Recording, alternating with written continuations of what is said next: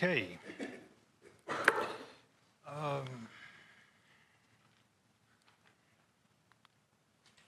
Tonight's agenda, we'll do a quick review of Daniel for the reasons that I talked about before. We're not going to look at everything, like I said. We'll basically just do a real quick scenario of or synopsis of where Daniel fit in, some of the things about the book of Daniel.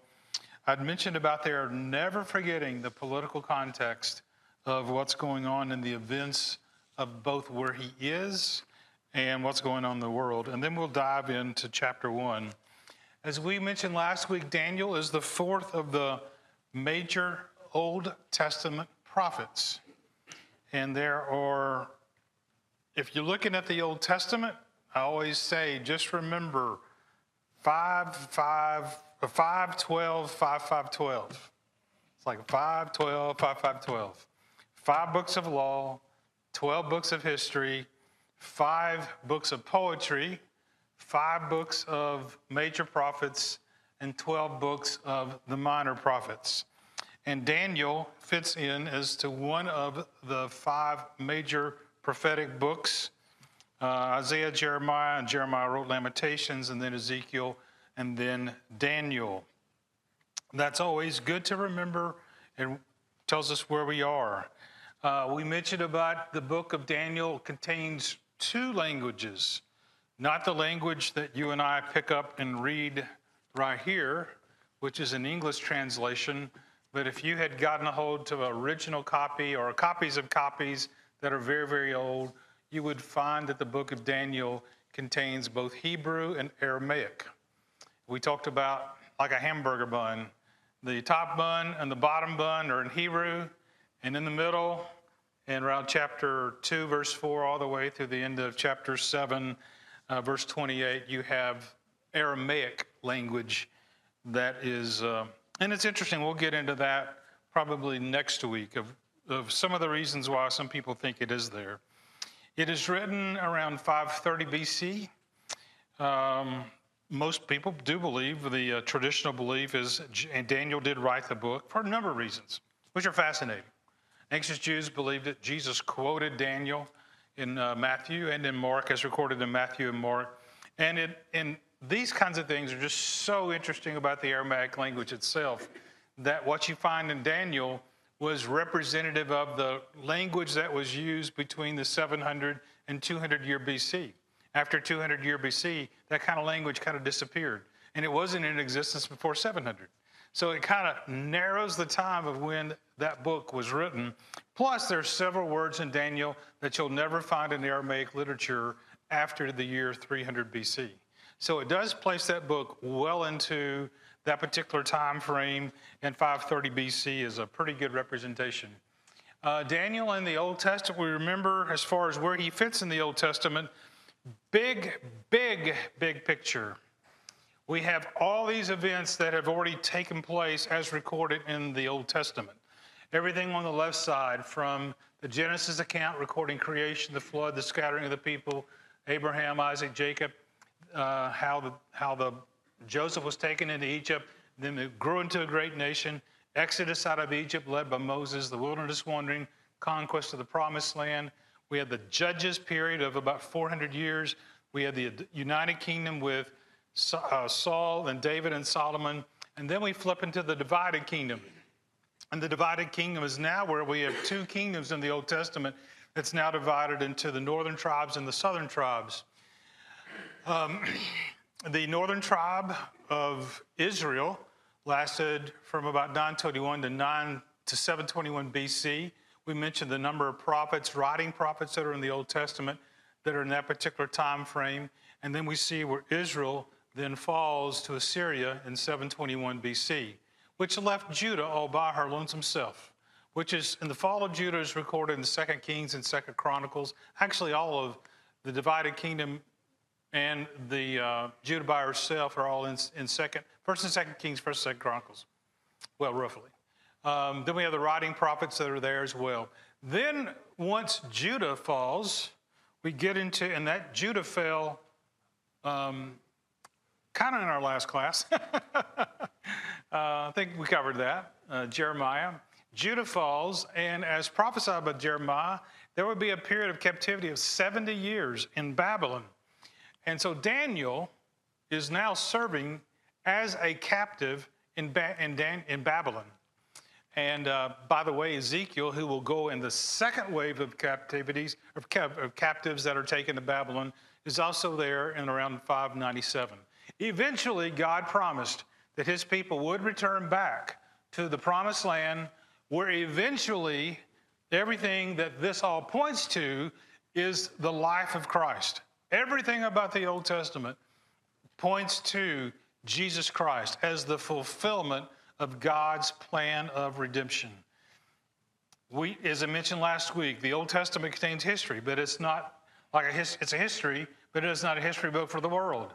It contains all kinds of beautiful literature, but everything is about how it relates to the coming of Jesus Christ, and eventually how Jesus said, go into all the world and preach the gospel. That was the entire plan. That's why we are here tonight, because the gospel was preached to me and to you, and we obeyed it. And as a result, we're here together, assembling together, just like Hebrews 10:25 tells us to do, to encourage one another, to provoke one another to love and good works, to study where God's plan was, how he came to where we are, and how we fit into that great plan, and how our job is to be holy for him, just as he wanted his people to be holy for him, but then to spread the word and to tell people about Jesus Christ.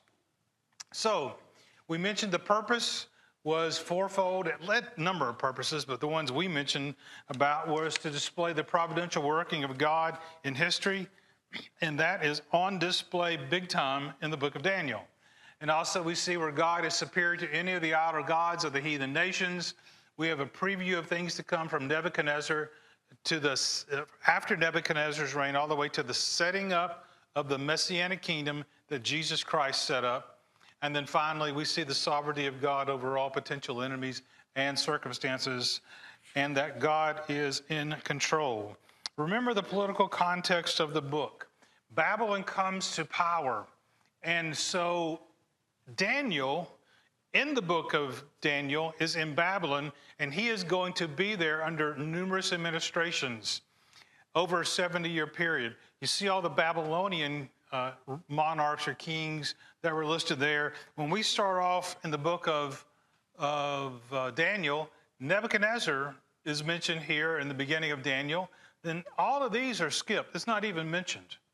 And then the very last person's mentioned is Belshazzar.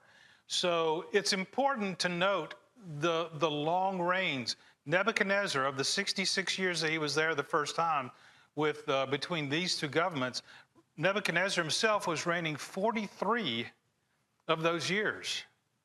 Now, if every president reigned 2 terms, that would be at least 5 presidents, or 5.5 presidents, okay? And so we have one king reigning in Babylon for 43 years that Daniel would be serving under. And finally, we do have some mention of Belshazzar, which is really a crown prince. He was kind of a co-regent with his dad, but I don't know if he actually officially, if you look at all the literature, they don't actually officially list him as one of the kings. But he was a co-regent, given the fact that he was the crown prince. And remember, we talked about Nabonidus spent all of his time away from Babylon and basically gave Belshazzar the ability to rule over Babylon itself. And we'll talk about him when we get a little bit later on in the book of Daniel. And then we finally, once the Babylonians are defeated by the Medo-Persians, he then serves under the reigns of Darius the Mede and also King Cyrus. Remember, King Cyrus is actually the big guy in charge anyway. Darius reports to the King Cyrus. But he ended up serving a long time over there. The key people that we wanted to mention, obviously, is Nebuchadnezzar. And they were taken captive with his 3 friends. We mentioned that last week, and that we covered all of that last week in an hour, and we did it in 10 minutes. Very good. Okay, so tonight, where are we? We're in chapter 1, and the outline that we're going to look at tonight is the setting. The setting is the 3rd year of Jehoiakim. Jehoiakim is not a good king. He was reprimanded by Jeremiah many times. Jeremiah didn't want to listen to him. And ultimately, we'll see that he was punished. But the big outline of chapter 1 is in the first 7 verses, we see Daniel being taken to Babylon. The next 8 or 9 verses, we see the talk of his 3 years of training begins in Babylon. And we see a first test that's going to come to him. Not an academic test, but a character test, a spiritual test. Something that he's not even being taught by the Chaldeans, but it is a test. And we'll see how he does. And then we are going to talk about the big interview. Anybody had a big interview lately? Daniel had a big interview that happened at the end of the 3 years. And then we'll specifically look at verse 21 about the long life that he had. So if you were to get up and take a look at the Jerusalem Daily News, you may see this particular headline: Jerusalem captured, temple articles and young men taken. What's that all about? Now, that's about the first 7 verses that we see in the book of Daniel, chapter 1. And as we look at Daniel, chapter 1, we just talked about the fact that Nebuchadnezzar besieged Jerusalem. When you besiege somebody, a city, you are totally surrounding that city. There is no escape. There is no way out. There's the big bad army of the Babylonians coming up against this little bitty town of Jerusalem. Is it protected? Could it have been protected from them? Absolutely, because if God had said, don't even come near it, they wouldn't have come near it. But that's not what happens. They are besieged, they are captured, as we see in the first few verses, and it only took 23 years, 23 short years from the time that the last good king of Judah reigned, Josiah, to the time that Judah fell. You would have thought they learned their lesson, but that's not the case. 23 short years. Now, the question that we have before us is, would the siege be successful? And the answer is yes, it will be successful, because we can read that. But it's not for the obvious reasons of a military might coming upon a city. The real reasons are contained there in verse 2. From Nebuchadnezzar's point of view, though, he and his dad had just defeated the Assyrians, that also beat the Egyptians. Is there anybody that's going to stand in their way from their perspective? Nobody. Nobody's going to be in their way. They can take anything that they want. I'm big, I'm bad, I can take what I want. I am Nebuchadnezzar. Nobody can stop me. But the real reason is displayed to us and revealed to us in chapter 1, verse 2. And here's the real reason. The Lord gave Jehoiakim, king of Judah, into his hand with some of the articles of the house of God, which he carried into the land of Shinar to the house of his God, and he brought the articles into the treasure house of his God.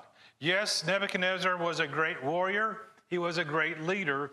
But the real reason that he got to do what he did is because God allowed it. And it wasn't because he could outsmart God. It wasn't because he could outwit God. God just allowed him to deliver and to take Judah into Nebuchadnezzar's hands because of their wickedness. Now, do you think Nebuchadnezzar knew that? I doubt it. It's pure speculation on my part. Maybe he heard through the grapevine that this is why God did it. I don't know. But Jehoiakim was just not the victim of a big, bad political marching army. It was something that was by design, that God said this is going to take place because they committed spiritual adultery against him.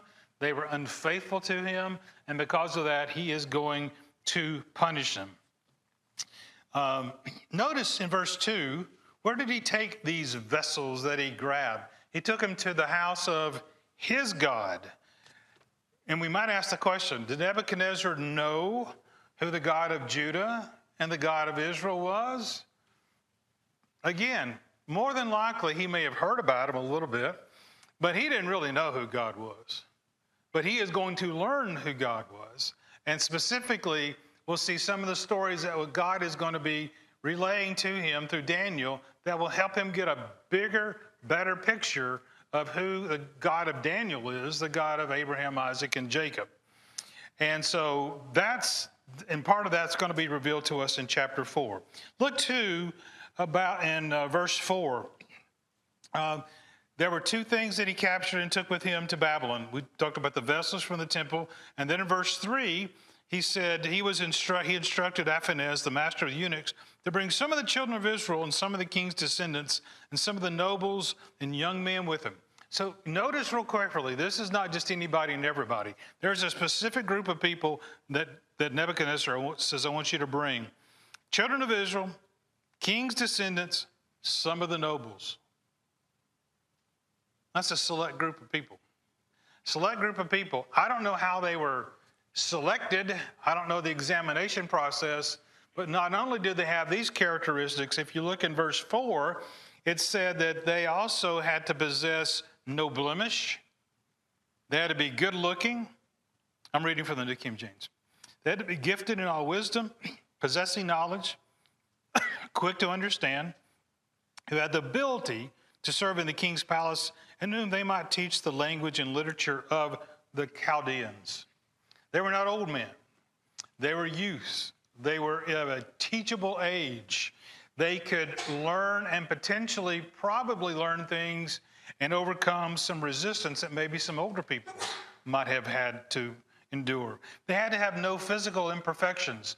One of the ancient cuneiform texts mentions some Babylonian diviners were expected to be without blemish when they approached their gods. And isn't it interesting how that same characteristic applied to these people? No blemishes. They had to be well-favored, meaning attractive appearance. They had to already possess wisdom, knowledge, and understanding with the entire purpose to be able to stand in front of Nebuchadnezzar in the king's palace and to serve him and to be one of his top advisors. And we're going to see Daniel did a great job of fulfilling that particular role. But what was the big plan that Nebuchadnezzar had? Notice, if you take a look at verse 5, and I'll let you read that, but if you take a look at verse 5, there were 4 specific things that Nebuchadnezzar provided these people. He provided them room, in other words, a place to stay. He provided them board. He provided food for them. So room and board were provided. Now, it didn't help that they were captives. It's not like they had a choice. But he was taking care of them. Matter of fact, what he provided them is exactly, as far as the food goes, is exactly what he ate. It wasn't the scraps. These people were supposed to be trained to be the best, and they got exactly what the king got to eat of. All the delicacies of the king. Notice that he also provided them a career path. It wasn't a career path that they probably would have chosen by themselves, but it was a 3-year internship to learn about everything about the Chaldeans, the language, the literature. I would imagine it probably was something that was, if anybody in Chaldea could do it, they probably would have jumped at the opportunity to learn exactly what these guys are going to be taught. But it was an internship so that at the end of it, they could serve in his administration to do whatever he wanted them to do, to be one of his advisors. And then you'll notice at the end of that in verse 7, he also provided them a 4th thing, and that was a new name. So we always know Daniel. What's the other 3? We always know Shadrach, Meshach, and Abednego, okay? And that was their Chaldean name. Hebrew names were Daniel, where I had that? Mishael, Azariah, and Hananiah. And I don't know where that went on my sheet, okay? But let me ask you this. If you had the ability to rename somebody and to give you a new name, what does that mean that you have over them? Total authority. You have control. You have ownership in a way, don't you? So renaming somebody was not only smart, but it was also a political deal. Remember, Joseph was renamed when he went to Egypt. After he proved himself to be a viable advisor, he was giving a new name himself. But it would be an interesting thing for them What if they were trying to go around Chaldea or Babylon and they kept throwing out their Hebrew name? People would look at them and go, who? What are you talking about? But a Chaldean name would be much more easier to carry on the business of the Babylonians. And so there was a lot of reasons why they may have done that, just to make it easy upon them, and also to fully integrate them into the daily functions of Babylonian society. Now, there was one thing that they did not have control on when it came to the names, and that was the name. But there's one thing that they never lost control of, and that was their character. And that's what we learn in Daniel. You can change my name, you can do anything that you want, but you can't force me to change my character. And that's what stands out in the book of Daniel. So 3 years of training so they could stand before the king, a new name, room and board, and boom, they are good to go. Now, I want to talk a little bit about Babylon. Babylon is a fascinating city, especially when you compare it to where they came from, in Jerusalem. I mean, the size alone would be just, you'd be walking around in awe. It'd be like us trying to probably go down to New York City. I mean, our eyes and jaws would just drop and go, wow, look at all this. But Babylon, where is that? It's in modern day Iraq, about 50 miles south of Baghdad. The journey from Jerusalem to Babylon, like how did they get there? Well, it would all depend on, whether they walked or rode on the motorcycles or, the Jeeps that they had back then, which were camels, or whatever the case may be. But if someone were to travel by car today on the highways that they have, it's about 670 miles, a little bit less than 700 miles. So it'd take you roughly 11 hours. If you had to walk, it would be almost 11-day walk. If you could walk 20 miles a day, it would take you, and that's if you walk 24/7. If you walk 20 miles a day, it would take you 33 days. If you walk 10 miles a day, it would take you 67 days. This is not just a little bitty stroll from here to there. It's a long way for almost 700 miles. And then with a large caravan of people going back with an army to Babylon, there's no telling how long it took them to get from Jerusalem to Babylon. But they're going there for the purpose. As they were entering the city, they found the city that was huge and massive. It's estimated that approximately 200,000 people lived within the walls of Babylon. Walls that were 11 miles in distance around the city. Walls that were 25 feet thick. Did I say that? Feet thick, yeah. There was a moat around Babylon that was supposed to protect it really, really well. Inside the walls, there was another set of 25-foot walls. So this was a well-established place for them to be. It was a vibrant city. It was rebuilt with money and the treasures that they had been collecting as they captured all these people. And they could see all these things. There was one reference that I talked about that one particular wall may have been as high as 300 feet high. 30 stories? It's a big wall. Big wall. But they were experiencing new things. But they were also, I'm sure, if you were away, captured and taken to a city like that, who would you be missing? Everybody that you just left. So it's a city that presents all kinds of opportunities for them now, but it's also a city 700 miles from home. I'm sure they're homesick. I'm sure they're wanting home. The king's palace itself was there. Everything was within the city walls. There was a place where people lived. The northern part is where the palace was. The palace would have been something like you would see in some, kind of like in a way, the White House.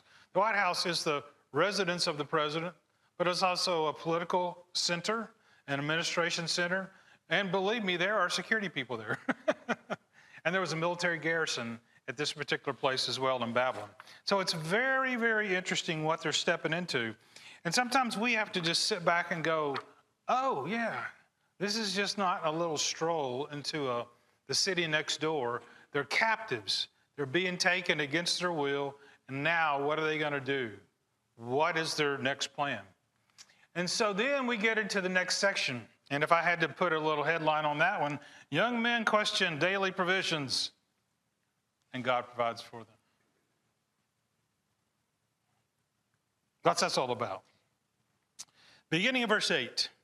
Daniel purposed in his heart that he would not defile himself with a portion of the king's delicacies, Remember, we just read about that in verse 5. The king appointed for them a daily provision of the king's delicacies and of the wine which he drank during the entire 3-year period of training. And so now we see the first test. Daniel purposed in his heart that he would not defile himself with a portion of the king's delicacies, nor with the wine which he drank. We could speculate for all day long about what all this means. It just means I'm not going to eat that. I don't know. The Bible doesn't tell us exactly what would have defiled it, but he knew what would have defiled it. And as a result of that, he began to put together a plan saying, I'm not going to go against my God. But he made up his mind to not make sure he eats the king's choice food or the wine that he drank. Now let me ask you this. What would have been the easy thing to do? I'll eat it. Right? After all, who's going to be checking up on me? My mom and dad are in Judah. They're in Jerusalem. All the priests are in Jerusalem. Who's going to see? It's just me and my 3 buddies. And if I get them to do it with me, party, party, party, right?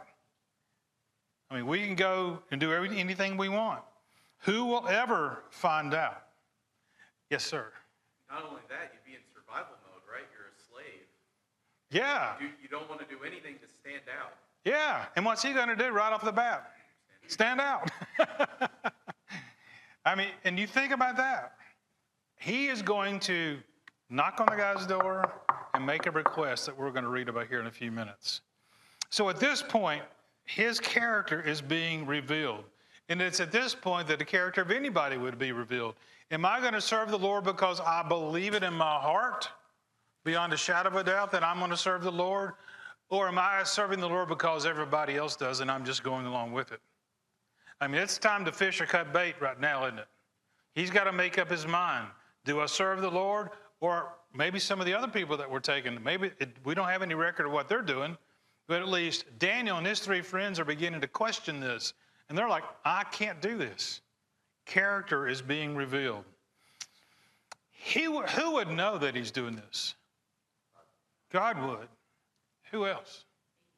He would. Yeah, he would. Could he live with himself? If he knew that he did it, and it was a violation of their law and or conscience. I mean, after all, they don't have a temple to go sacrifice to anymore. What can they do to obey the Jewish law? There's not a priest that can go, hey, here's my sacrifice, and I want you to offer it to him today. Everything about his system had been disrupted. Everything that he was used to is now no longer in his life. There's only a few things he can control. And what he can control, he's attempting to control. But he's got to be careful because he's now under a new master and he don't want to cause a problem. Would you? And we're going to talk about that. Incidentally, do you recall how young he was, yet he felt this way? Yeah, umpteen, whatever that is. 14, 15, 16, he's a young man. And this is the point that I don't want us to forget either. Just because Judah as a whole was going south and was an evil and adulterous nation, that did not mean that they were not always faithful people who were attempting to follow God. And I can only surmise that if he has this kind of a conscience in Babylon to do what he could do to control and be as faithful to God as he could, I can only imagine that he had to have a pretty strong upbringing, despite all the things that were going on in Judah. And that's an interesting thing to think about. So what was his plan? Well, Daniel purposed in his heart, verse 8, that he would not defile himself. In other words, he was going to determine to find a solution to comply with the problem, with what he believed were the requirements of the Mosaic law. So what did he do? Well, verse 8 says the first thing that he did is he requested from the chief of the eunuchs to be excused from the food. In other words, he thought, who can help me solve this problem? And he goes to the chief and says, for 3 years, basically, can you excuse me from eating the king's delicacies? The New American Standard said he sought permission from the commander of the officials that he might not defile himself. How did that go? Not too well. Read verse 10. The chief of the eunuchs said, Daniel, I fear my lord the king who has appointed your food and drink. Why should he see your faces looking worse for the young men who are your age? Then you would endanger my head before the king. And if something goes wrong, I've got to answer for it. So thank you, but no thank you. The answer is no. But he did not take no for an answer. He then asked a second person, the one who was directly set over him and his three friends. But this time he changes the plan. He's going to say, not 3 whole years, just give me a test. Try me for 10 days. Let me eat vegetables and water. You withhold the king's delicacies. And then after the end of the 10-day test, you come and look at me. Examine me and my 3 friends compared to everybody else. And then he puts it in his hands. He said, whatever you find then, it'll be what you want to do. He had faith, though, that it would work out. And sure enough, he did. So he consented. The steward took away the king's delicacies. He simply gave them vegetables and water. And by the way, he's probably thinking, what risk is there? I mean, 10 days? I can always recover them. I can beef them up with some more food if I need to. But at the end of 10 days, what happened? They were okay. Matter of fact, it said they looked better and fatter, plumpier than even the people who were eating the king's delicacies. So the plan was going all well. But what else is going on behind the scenes? God's providential care is at work.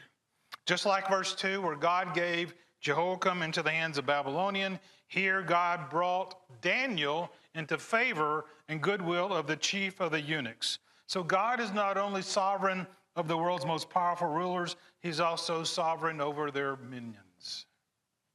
Isn't that amazing?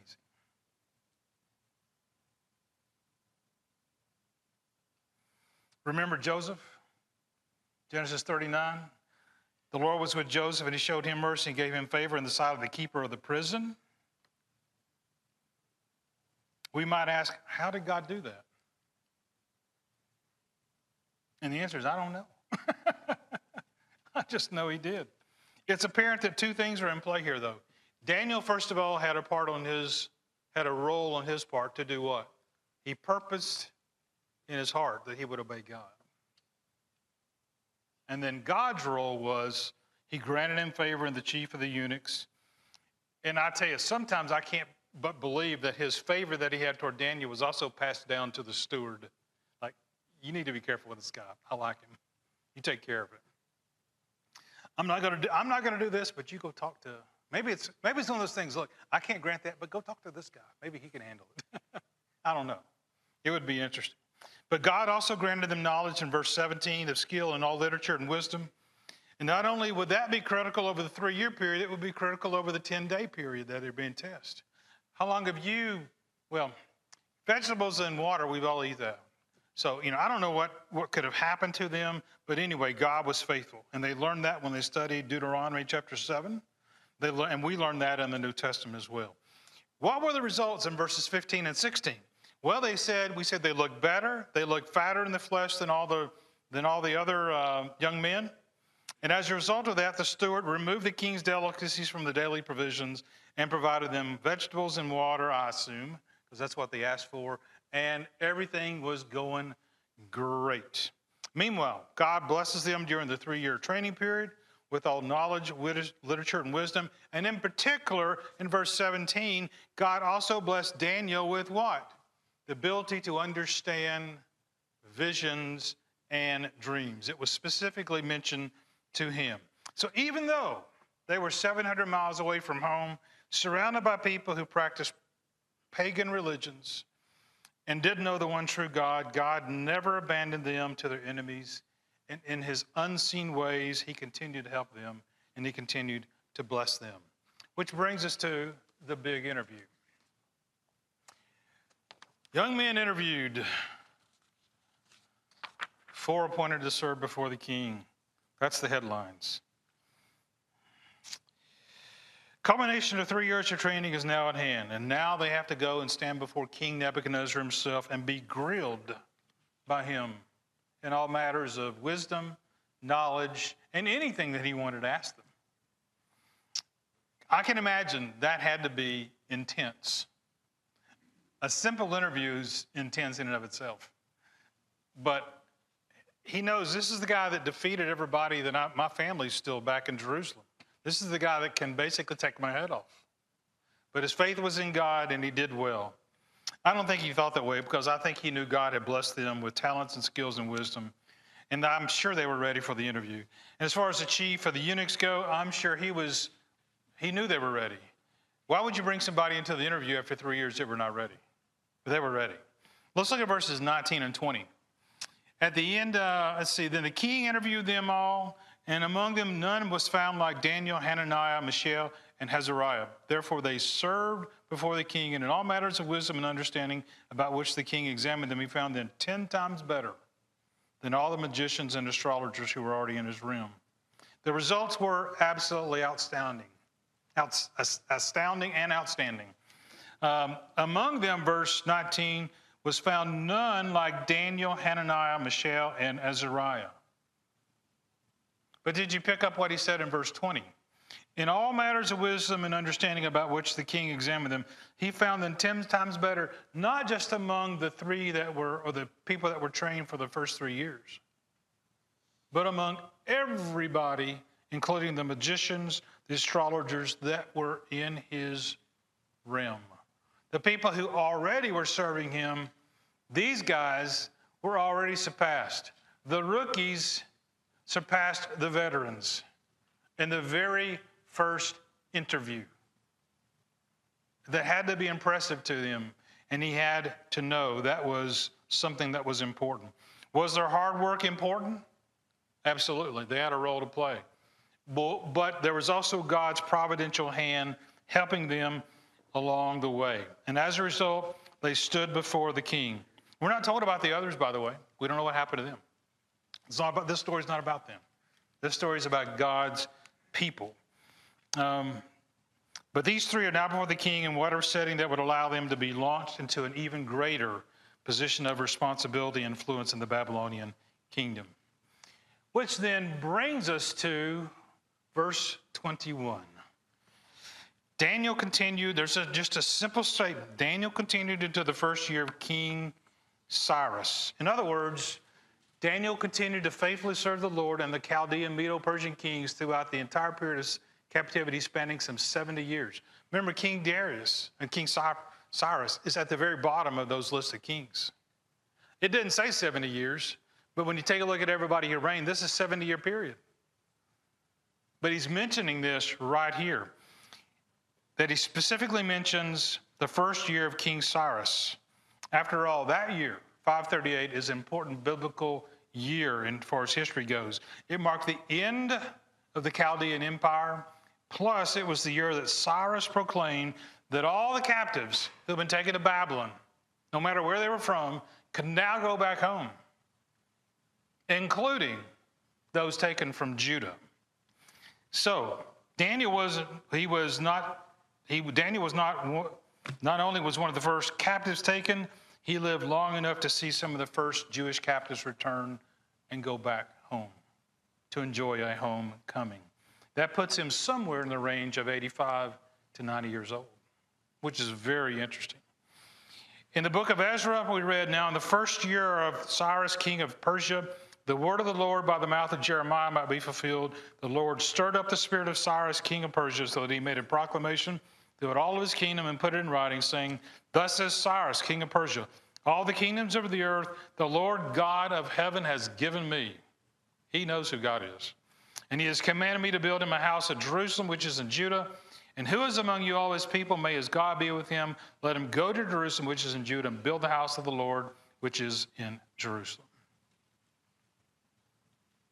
Now that's why that's in there. A statement at the end of chapter 1 that actually takes place 70 years later.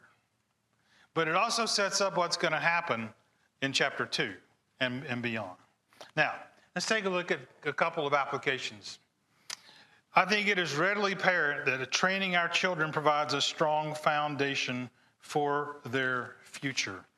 That just jumps off the page, doesn't it? Deuteronomy chapter 6. Moses reminded the people in one of his last great statements, hear, O Israel, The Lord our God, the Lord is one. You shall love the Lord your God with all your heart, with all your soul, with all your strength.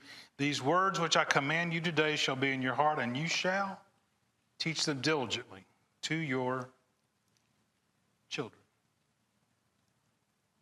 Looking at the lives of Daniel and his three friends, I have no doubt that his parents did that. Why would they have been so dedicated at this point in time? Train up a child in the way that he should go. And that's exactly what they did. Proverbs 22, verse 6. Faithful young men and women can inspire and encourage us. 1 Timothy chapter 4, verse 2. Listen to this, and you would just think they wrote about Daniel and his three friends. Let no one despise your youth, but be an example. I don't know what the other Jewish captives did. I don't know if they were inspired to do what they did.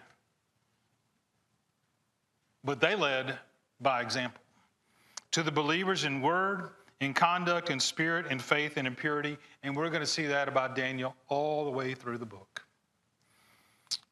There are powers in numbers. Daniel, Hananiah, Mishael, and Azariah were in a spiritual fight together. And as we're going to look next week, they even talked among each other and said, how are we going to handle all these things? I was reminded that one may be overpowered by another, two can withstand him, and a threefold cord is not quickly broken. What about a fourfold cord? Fourfold cord. It's even better. We need each other. That's why we are here. To encourage one another. To see me, see you, saying, I'm here to press on. I'm here to listen to God's word. That's why we need each other. And when they finally, actually I reversed that. I got mixed up on my fingers. No, I didn't. I had number 4, number 3, then I changed it. I didn't change the words. When the world yells conform, we must stand firm and continue to control our inner character that has been guided and molded by God's word. Daniel was in the world, but he was not of the world. They were in Babylon, but they were not of Babylon. They were given new names, but their character stayed the same. There's no greater verse to end tonight than look at 1 John chapter 2. Do not love the world or the things in the world. If anyone loves the world, the love of the Father is not in him. For all that is in the world, lust of the flesh, lust of the eyes, and the pride of life is not of the Father, but is of the world. And the world is passing away in the lust thereof, but he who does the will of God abides forever. That is almost a beautiful summary of their life. It's a beautiful summary of the stand that they took in chapter 1. And it's a beautiful summary of us to end this study tonight, to think about and meditate on. Thank you for your kind attention.